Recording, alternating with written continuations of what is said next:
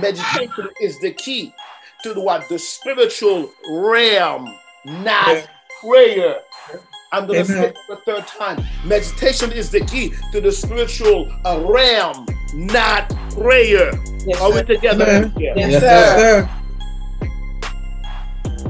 The desire of God is always for you to be empowered. Yes, my God.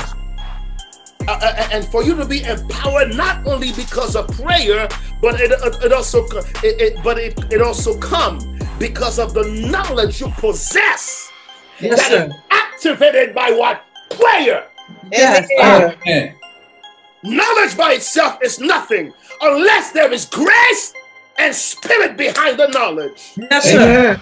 Amen. There is no knowledge that you will ever receive that never produce something. Every knowledge that you receive will produce something.